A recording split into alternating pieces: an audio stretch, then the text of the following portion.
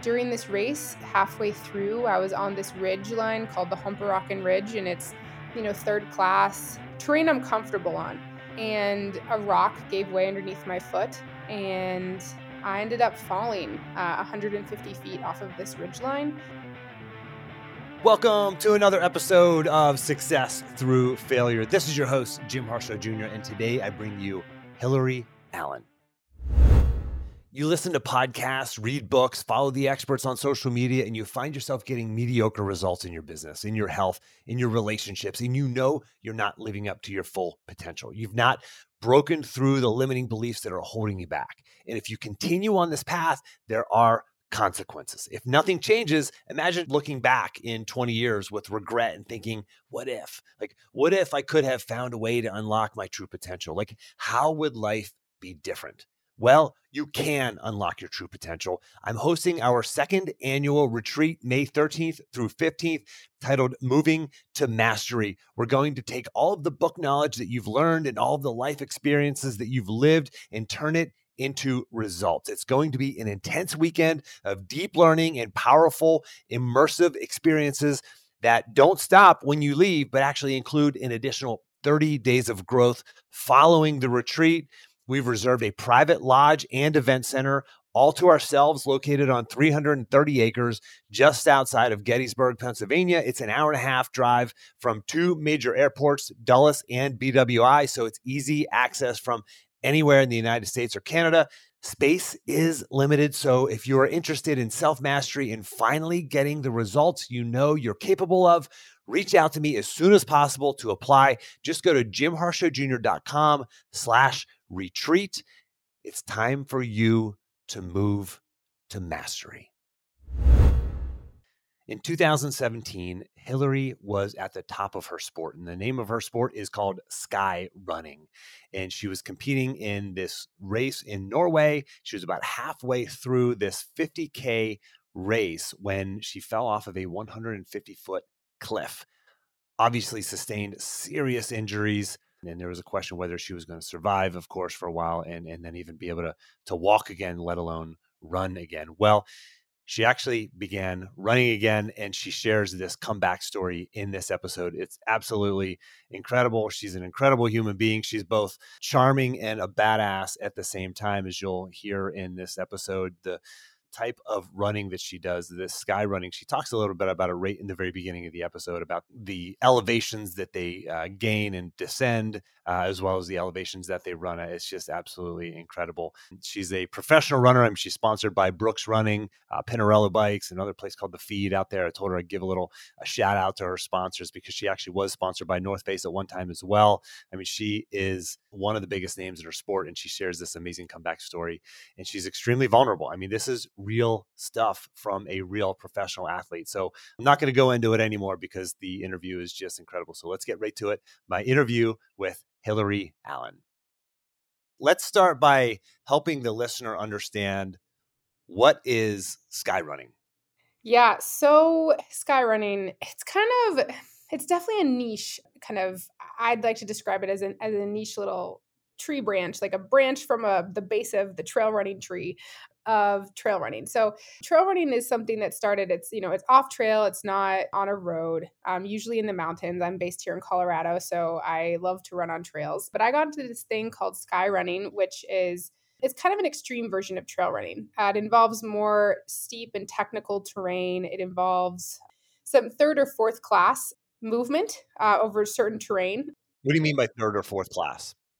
Yes. So this is a good question. So usually I start with class 1. Usually that's running, right? So 1 appendage on the ground.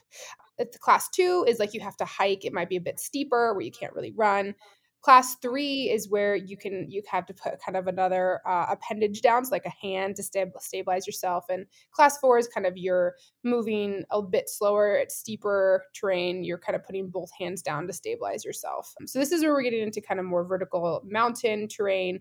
So is that why rock climbing is vertical 5? You call it like a rock climb might be 5'10", 5'11", that kind of thing? Yeah. So because like class 5 is straight vertical terrain. So this is where you actually have to be more climbing. So class 4 is less than vertical, but it's still quite steep. And so there's common, there's common trails that do that, but it's more mountain running. So I'm into the ultra distance type of sky running, but a typical ultra, so like a 30-mile race, would gain anywhere between 12,000 to 14,000 feet of gain, and then you would descend it in that same 30-mile run. So this is the type of running that I like to do and the type of racing that I like to do. And for the listeners, just to put it in perspective, I did a Spartan race, a half marathon Spartan race a couple of months ago, and it was 2,000 feet of elevation gain. And I was like complaining about that because that's a lot. I mean, as far as a Spartan race goes and a half marathon goes, like 2,000, it's a lot. You get into 10,000 plus. I mean, that is astronomical, the numbers that Hillary's talking about, just to put that in perspective. Yeah, so I mean, it's a bit different. They're the best kept secret of ultra running and trail running and sky running is that you actually kind of power hike the really steep terrain. So it's just a practice of how to move your body most efficiently and safely over that terrain. So you weren't a runner until later in your life. It's not like you grew up running. I don't think you ran cross country in high school or anything like that, right? So tell me about your journey into discovering running. Yeah, so I guess I would say I did run. I dabbled in it. I did come from a running family, but my sister was really good at running. And so I would kind of like hang out and run just for fun and for fitness. I was always into ball sports. So I was the kid in my family who had coordination. My sister didn't. So since I could catch a ball, I played ball sports. And I decided on tennis in high school. And then I got a scholarship to play tennis in college. But all the meanwhile, I was obviously running for training. I think I did cross country for fun, obviously for training for tennis. I actually didn't get into running as a sport in itself until graduate school. So I was on the track. I mean, I've known from when I was a little kid that I wanted to go to graduate school. And so I was in a PhD program for neuroscience and physiology at CU Denver here in Colorado. And I needed a break. I needed some sort of reset. And tennis was too time consuming. It was too expensive, certainly for a grad student stipend. And so I turned to running because it was a pretty efficient way to stay in shape. And I had done it before. So I was like, okay, maybe I should embrace this. And because I refused to believe that in graduate school you were too busy to just like eliminate all physical activity. So I was like, well, this isn't going to be me. I've always been an athlete and I'm not going to stop now. So I started running kind of with a local road group here in Denver. And then ironically, that it was a group of like 50-year-old ladies. We'd meet at 5:30 in the morning, 3 days a week, even on a Saturday. And I could get my kind of run in before heading to the lab, like 7:30 or 8. And one of them actually was a trail runner. And I wanted to run a marathon. So she trained me for my first marathon. And then every Sunday, she used it as a recovery run. And she would encourage me to go to the trails, not look at the pace on my watch and just kind of go by feel. And I was kind of scared because having grown up in Colorado, I knew you could hike on the trails, but I didn't know running on the trails was a thing. Like, not that there are rules that you can't, but I just didn't know. And then that Sunday recovery run turned into something much bigger after I ran my first road marathon, did another marathon on the roads, and I was like, I don't like this. The trails are where it's at. And then I literally just started running on the trails all the time. Yeah. And you got pretty good pretty quickly. I mean, you found that this was something that you have a little bit of natural talent for, maybe some physical gifts, but also some mental gifts because it's freaking tough and something you fell in love with. Yeah. So I think the thing that I fell in love with trail running and maybe, of course, I do have some talent, right? And I think I was able to discover that through running. But the thing that I kind of relied on when I first started getting into it was hard work. Yeah. And by the way, I don't want to minimize, like, I think it's easy for people to go, oh yeah, you have a gift, you discovered this thing and all of a sudden you got really good at it and it wasn't hard for you. No, it was really hard. I mean, you found a passion, I should say, and you were willing to put in the work to maximize your gifts. Yeah, and that's a thing that to mimic that. I mean, I think no matter how talented you are, if you don't have the hard work to back it up, then it doesn't really go anywhere. And for me, that's always something that I'm one that's pretty hard on myself, so I don't think I'll admit very readily that I'm very talented. I would just say that I worked really hard, and the reason I worked really hard is because I loved it so much. And just that feeling of going out on the trail, seeing the improvement from day to day, on like how running the certain distance or a time got easier, or a certain terrain, whether that's steep terrain or rocky terrain, it got easier the more I practiced it. So really leaned into that. And I was just motivated to get better and see improvements. And I love that about something that's, that requires a lot of hard work because you get to see the benefits rather quickly. And so when did you start racing and started getting into international racing and becoming world class? I mean, that's another whole journey there, right? Right. And I think it happened pretty quickly for me. So I started running in general, long distance in 2011.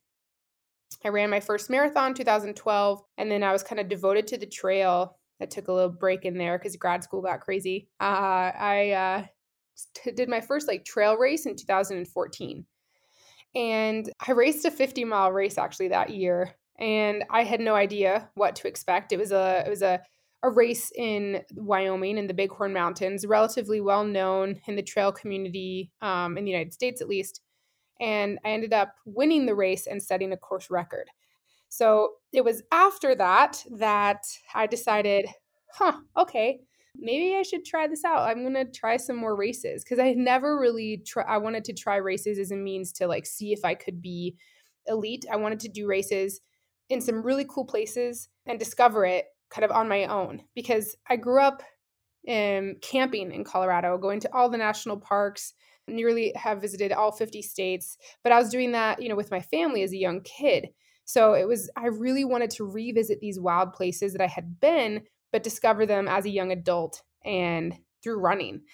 And so I started putting some more races on my calendar. And 2014 was kind of when I started racing this stuff called sky running. I entered my first sky running race later that summer in July in Utah. It was called the Speed Goat. Notoriously hard race. You're not only at altitude, but then, you're climbing over 11,000 feet in 31 miles. And I think it was a very strong, actually, international field. I think I placed top 5, chasing down. I remember this woman, Ellie Greenwood. She's Comrades winner, Western States winner. She's just an incredible athlete. And I was like, oh my gosh, I didn't catch her, but I was close. And so then after that, I really leaned into this. I felt like I had discovered something that I really loved, and that was sky running. And so then 2014, I raced several more sky races, ended up winning the US Sky Running Series in 2014, which is what propelled me onto the international and global scene. And the very next year, I went across the pond to race in Chamonix, France. And notoriously, Americans haven't done so well there because the terrain is even steeper than we're used to here. And I ended up placing 3rd in my first international race in 2015 in the Mont Blanc 90K. So this is a 90-kilometer race with over 20,000 feet of vertical gain. And then that's where things started. In 2015, I signed with the North Face, my first big sponsor. And yeah, from there, it's kind of history. You hit the world scene and you just start checking off success after success at the global level. And then you're in a race in Norway. And I'm not going to try to pronounce, is it the Tromsø? Is that the name of it? You did a good job. Yep. All right. Close enough, right? Close enough for a podcast interview.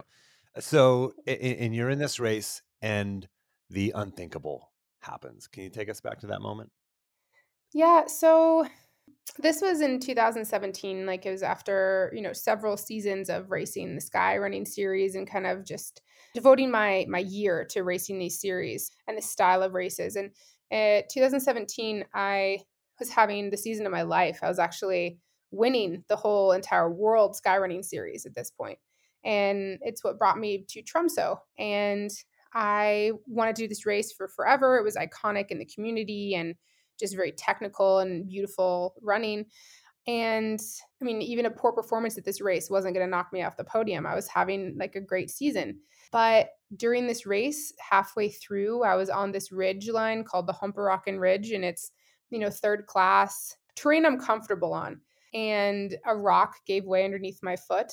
And I ended up falling 150 feet off of this ridge line. I mean, I was so many things were in my favor, that it was during a race, that someone saw me, that it was a clear day in Norway and they're able to get a helicopter in to rescue me. But this was one of those pivotal moments where, your life is different after something like this happens. And I had broken 14 bones and, pretty lucky to be alive, but I was told that I would probably never run again, let alone compete at a high level. And, that was extremely devastating to hear because that was something, that had devoted my career to at this point.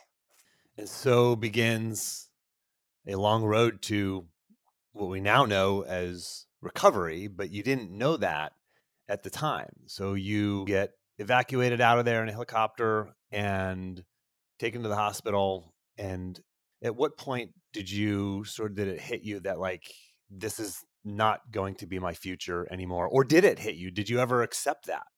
I mean, it wasn't right away. I think like through the rescue operation, I was scared that I, was paralyzed or that, it was something more serious, right? I hadn't even thought about running at that point. But it was, the 5th day in the hospital bed when I hadn't even been able to move out of bed that I just started to question why, like, what would my mobility look like for the rest of my life? Like, could I heal? I had never broken a bone until now. And, it wasn't. And then I don't think it really was until maybe even a couple weeks after the initial accident where I started to kind of question, okay, like, what does this mean for running again?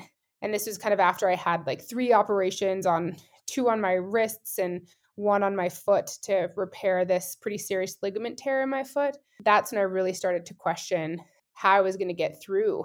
Like I had survived the accident, but I felt like the real point of survival began multiple times. And the first of which was, after these surgeries, and I'm just trying to survive every day in this new state where I felt, completely hopeless and helpless and needed to rely on everyone just to like, feed myself or dress myself in the morning. And for the listener, like you hear Hillary say hopeless and helpless, those are easy words that just roll off the tongue, but this was a reality for her. And Hillary, you had some real low points in the hospital in your recovery. For example, in the book, you say that you got to a point where you said this to yourself, and this is a quote from the book. You said, "I can't do this anymore. I wish the accident had killed me. This is too hard. How am I supposed to get through another day? I don't see a point to life. I don't see any reason to keep going. Can I do this? How will I do this?" What was that moment like? Yeah, so I have always used writing as a form of catharsis. So those aren't made up words. Those are real words from my journal. And I think it's healthy to put reality to emotion, especially in those extremely desperate moments, because if they're not expressed, I think they could turn into something, more negative. I mean, those words are extremely negative, right, when you read them. But what I get from them is just this feeling of just despair. And that's where I was at. And that's not the only time that I had written those words down in my journal. And I think for me, it's admitting to that reality and admitting that I'm feeling that low. That's what allowed me to actually turn the corner and to still choose to keep going, is because even though I might not see a point to life at this moment, I'm so uncertain of what the future holds. It seems incredibly impossible to, even get through the next hour, let alone the next day or weeks or months. But even admitting that to myself, I knew I didn't want to give up. There was something inside of me that, although I felt those things, I still chose to bet on myself, and I still chose to do what I could in that moment to keep going and to keep working persistently towards, the next day even. And it's interesting. You mentioned it's important to put reality to emotion. And as I read this, at the end, the last 2 sentences, after you saying this is too hard, how am I supposed to go another day? I don't see a point to life. You said, can I do this? Which is a little bit of a different tone. And then how will I do this is a completely different tone. It's still desperate, but it's a different tone. You're putting reality to like this despair. And almost like I really believe in journaling, and I really believe that people can coach themselves in a lot of ways through journaling, through writing. And you can hear, you take these thoughts that are in your head, this despair, this hopelessness, this helplessness, you put it into words that are in front of you on a page, and you read them, and you can evaluate them then, instead of just it being a feeling inside of your body and thoughts swirling around in your head that aren't even words. They're just these thoughts that race. You put them into real words on a page, and now you can evaluate them and actually ask yourself, can I do this? Well, maybe how will I do this? And for the listener, I want you to understand that, like, success through this journey for Hillary was not a foregone conclusion. She didn't say, like, well, I have to get through this point because I'm going to have this book and I'm going to have this great comeback and it's going to be amazing. Like, none of that was known. There was no foregone conclusion here. Like, she was building her path as she went. And so I want the listener to understand that this is real. This is a real, these are real words that came out of Hillary, and you obviously have come back and gotten on the other side of this. So you also talk in the book about letting go of expectation. You said you learned to let go of expectation. What do you mean by that? It took me a while, and I'm still figuring it out. But yeah, I spent so long, and I think, many of us do, through, if it's a recovery from injury or just a big life change of, I mentioned this, life is different after a certain point. Life was different for me post accident. And it's a defining moment that I can't change, but it will forever shape my future. And I was holding on to who I was before. And I was comparing myself to her, not only from an athletic point of view, obviously, because as athletes, we're constantly trying to PR, reach that next level. We're better than we were yesterday.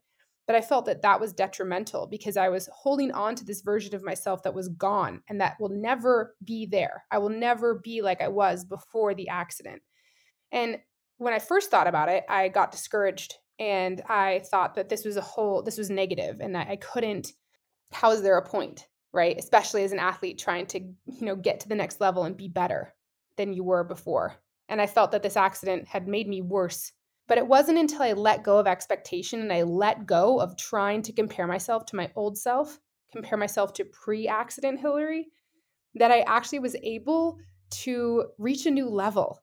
And that was the most liberating thing in the world, because upon letting go of that comparison and letting go of expectation on myself to be the same, like to reach the same level, when I finally decided to return to racing and I was actually healthy enough to run again, I was no longer comparing myself. And that allowed me to kind of break through this bubble and this barrier, and to actually break through to another level, discover kind of other sets of strengths that I had, and to actually reach better performances because I had let go of this expectation.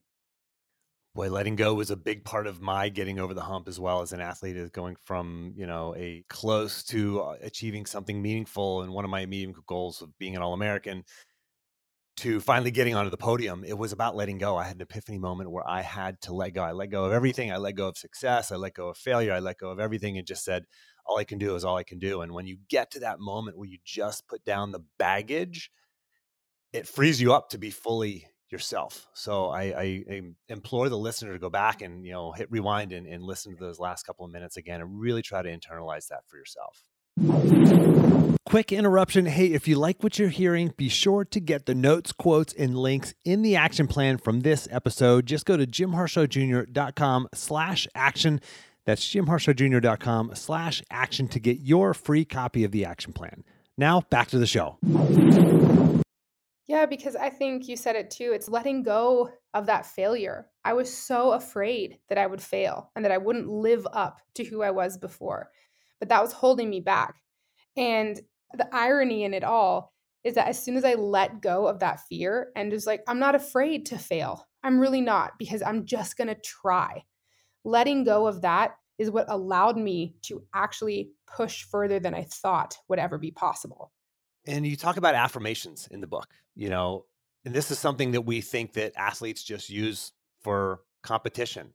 But you wrote a mantra just 2 weeks after the doctors told you, Hillary, you will never run again. These are the experts. These are the people who know. They see the injuries every day. And they said, you will never run again. And 2 weeks later, you wrote down this affirmation. You said this. You said, believe your best athletic days are ahead of you. Believe in your power. Believe in your strength. Don't stop believing. You wrote that in your journal. Did it work? Well, it's something I still use today. Believe that your best athletic days are ahead of you. and even believe that your best days are ahead of you. But the crazy part is that when I first wrote it down, I thought I was so silly because I had no idea what my future would hold. I had never broken a bone. I had never gone through a serious injury like this or series of injuries. I had no idea how hard recovery would be and if I would even be able to compete again. But the cool thing about that is believe that your best athletic days are ahead of you. It wasn't tied to elite performance. It was just believing that my best athletic days are ahead of me. And that means, fulfilling days out in the mountains, getting back to moving outside where I love. It wasn't related to performance. And so that's the wisdom that I think I had deep down inside. And I honestly, I think it's been a process. It's been about 4.5 years since the accident. And I don't think that I truly believed that my best athletic days were ahead of me until I crossed the finish line at my most recent race at Madeira. This was a 120-kilometer race, so about 73 miles, gained about 26,000 feet, 24,000 feet of gain, descended about 26,000 feet. And I won the race. And it was probably the most competitive race and biggest race of my ultra career. And crossing that finish line, I mean, I've gone through several more injuries since this accident and the recovery, but not one time did I give up on myself, and I kept on believing. And so I think, yes, I did believe that my best athletic days were ahead of me, but I don't think I was able to experience that belief in real life until I crossed that finish line. And it's something that encourages me to keep on writing down that mantra every day and work towards it. Congratulations. What a great win. And you write that down every day? I don't write it down every day, but I do look at it every day. I have it on my whiteboard. So, and obviously if you read something that is you kind of saying it out loud, I do believe in the power of the written word. I write little to-do lists every day. And, I think there's an important part of visualization in writing. And I definitely do that working towards races. And yeah. Tell me about that. Tell me about visualization, both in your recovery and competitively.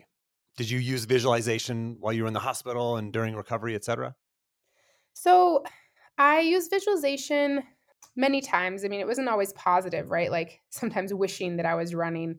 But I think visualization kind of goes hand in hand with positivity, like mental positivity, like saying positive self-talk and these kinds of things. And that's something that I used a lot during my recovery, especially on the days where it seemed almost impossible, just telling myself little mantras or things that I could do to get through a certain moment. And whether it was like really tough physical therapy or I felt really, really helpless and just hurting one day, I would use visualization as a way to kind of sounds like daydreaming as a way to kind of get me through that hard moment and saying, okay, I'm going to do what I can today to reach, like lay down this brick, this foundation today so that I can get to tomorrow and do the same thing. So I have this analogy in my mind, this visualization of me building a house. So each day was represented by a brick. And even if that brick got kind of cracked or it wasn't perfect, there was a little like ding in it, I would still lay it down in my, metaphorical house. And I told myself I saw that I was building some foundation. I didn't know what the house would look like, but I knew that each day was some sort of progress. And that the more bricks I laid, that one brick that was cracked, other bricks around it wouldn't be, and that would reinforce the strength. And so that, I think, maybe it's not a visualization of a certain race, right? I do that when I'm preparing for a race itself, like visualize the course or visualizing, myself feeling strong on this climb. But I think it's all related. It can be like a macro visualization or a micro visualization. Yeah. And you speak about the power of words and these little mantras and the words that you say. The negative ones are powerful too. And, you talk about in the book about challenging the negative voice. You said, rather than ignore those negative thoughts, it was important for me to engage with them. How do you do that? How do you engage with that negative voice and those negative words? How do you engage? Like, what do you mean by that? Yeah. And it's something that I would encourage people to do. For me, engaging with the negative thoughts is really important. And how I see it is that if I'm honest with them and I put them out on paper or tell them to someone that I trust, it actually it eliminates the power that they hold over me. Because if I keep these negative thoughts in my head, they can become bigger and scarier. And as soon as I put them on paper and then I read it, I'm like, oh, this thing that seems so scary, it's here in this one sentence. It's not that bad. But that's not to minimalize it. I think it's a good process because if I'm honest, for me, it was all related back to being honest with myself. If I wasn't honest with my fears or with how I was feeling along the way, then I would have no roadmap into how to get to the next day or to how to reach my next goal. And so for me, that was really important. And this also goes to having a good support system because I had incredible people around me who, like my mother, who I was able to tell her that I had wished the accident would have killed me. You know, that's incredibly difficult for someone who loves you that much to hear their daughter say that. Yeah. And, you know, she heard it and she understood that that's what I was feeling. Then she understood some fears that I said. I don't know if I'll be able to, you know, walk normally again. I don't know. I had all of these fears. And having someone like that in your support system hear your fears, I think it actually helped my mom heal as well, in addition to me. And it allowed me to work past those and around them instead of letting those things hold me back. So you also believe, Hillary, that everything happens for a reason. And during your recovery, you found a way to justify, even as horrible as this accident was, what was the reason? Can you share that? The why you felt like there might have been a reason even behind this? Yeah, so it's not meant to be confused with some like, you know, that people can interpret this differently if they believe in something that's predestined, right? For me, it came more from this idea that things happen for a reason if you are curious enough to find out what that reason is. And me coming from my scientist background, I'm always asking why. And I was searching for this reason why this thing happened to me. Did I do something wrong during the race? Like, was it my fault? This searching for this reason was trying to prevent it from happening again in the future. But really, the reasons that I found out were later. And, you know, if something bad happens, you might not figure out a silver lining or a quote unquote reason that something happened until you kind of go through the muck and then you kind of hindsight's, 2020. Mm-hmm. And for me, some of these reasons, I think for me, it was I figured out that strength is not what I thought it was, and that I'm incredibly stronger than I thought was even possible. I'm speaking more to mental strength than physical strength because I think athletes, that's always a default to go on the physical strength. And I got to fall in love with running again. I got to really find out my why. And that is, I think, one of the biggest benefits from all of this that happened to me. And as a scientist, it really just, re-solidified my love of science and the third law of thermodynamics where entropy is increasing everywhere. So Sure. So you had an incredible recovery. Your story is fascinating from start to finish. You sound like just a success story. Like everything that Hillary does is successful, right? You talked a little bit about failure in terms of, you stopped fearing failure, but have there been failures along your career? I mean, your career skyrocketed. Were there failures either in your career or during your journey back that you can share with the audience to pull back the curtain a little bit? Yeah, I mean, I like to think about it as perspective, right? So from an outside perspective, you have this wide scope and you can see this linear projection, this linear trajectory, and this kind of like catapult, right? But if you take a magnifying glass and you zoom in a little bit, you see all of the lines that kind of things are going up and down. It's not a straight trajectory. And that was, I think, one of the hardest moments and realities that I faced in recovery, that it wasn't linear. Certainly from the time that I fell off the cliff to my first race and then races back. But I've had numerous injuries since then. I've had many setbacks mentally and physically, times where I doubted if I was even, if I should keep pushing, if I should try to recover from this again. Even into early 2021, when I had finally written this book and I was ready to share it with the world. And I was planning to do this big run to celebrate it. I broke my foot and I had to have surgery.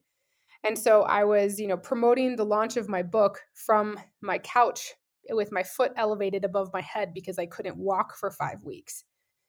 And it was at this moment where I remember telling my best friend and my mom that I don't think I can do this again. I don't think I can go through another recovery.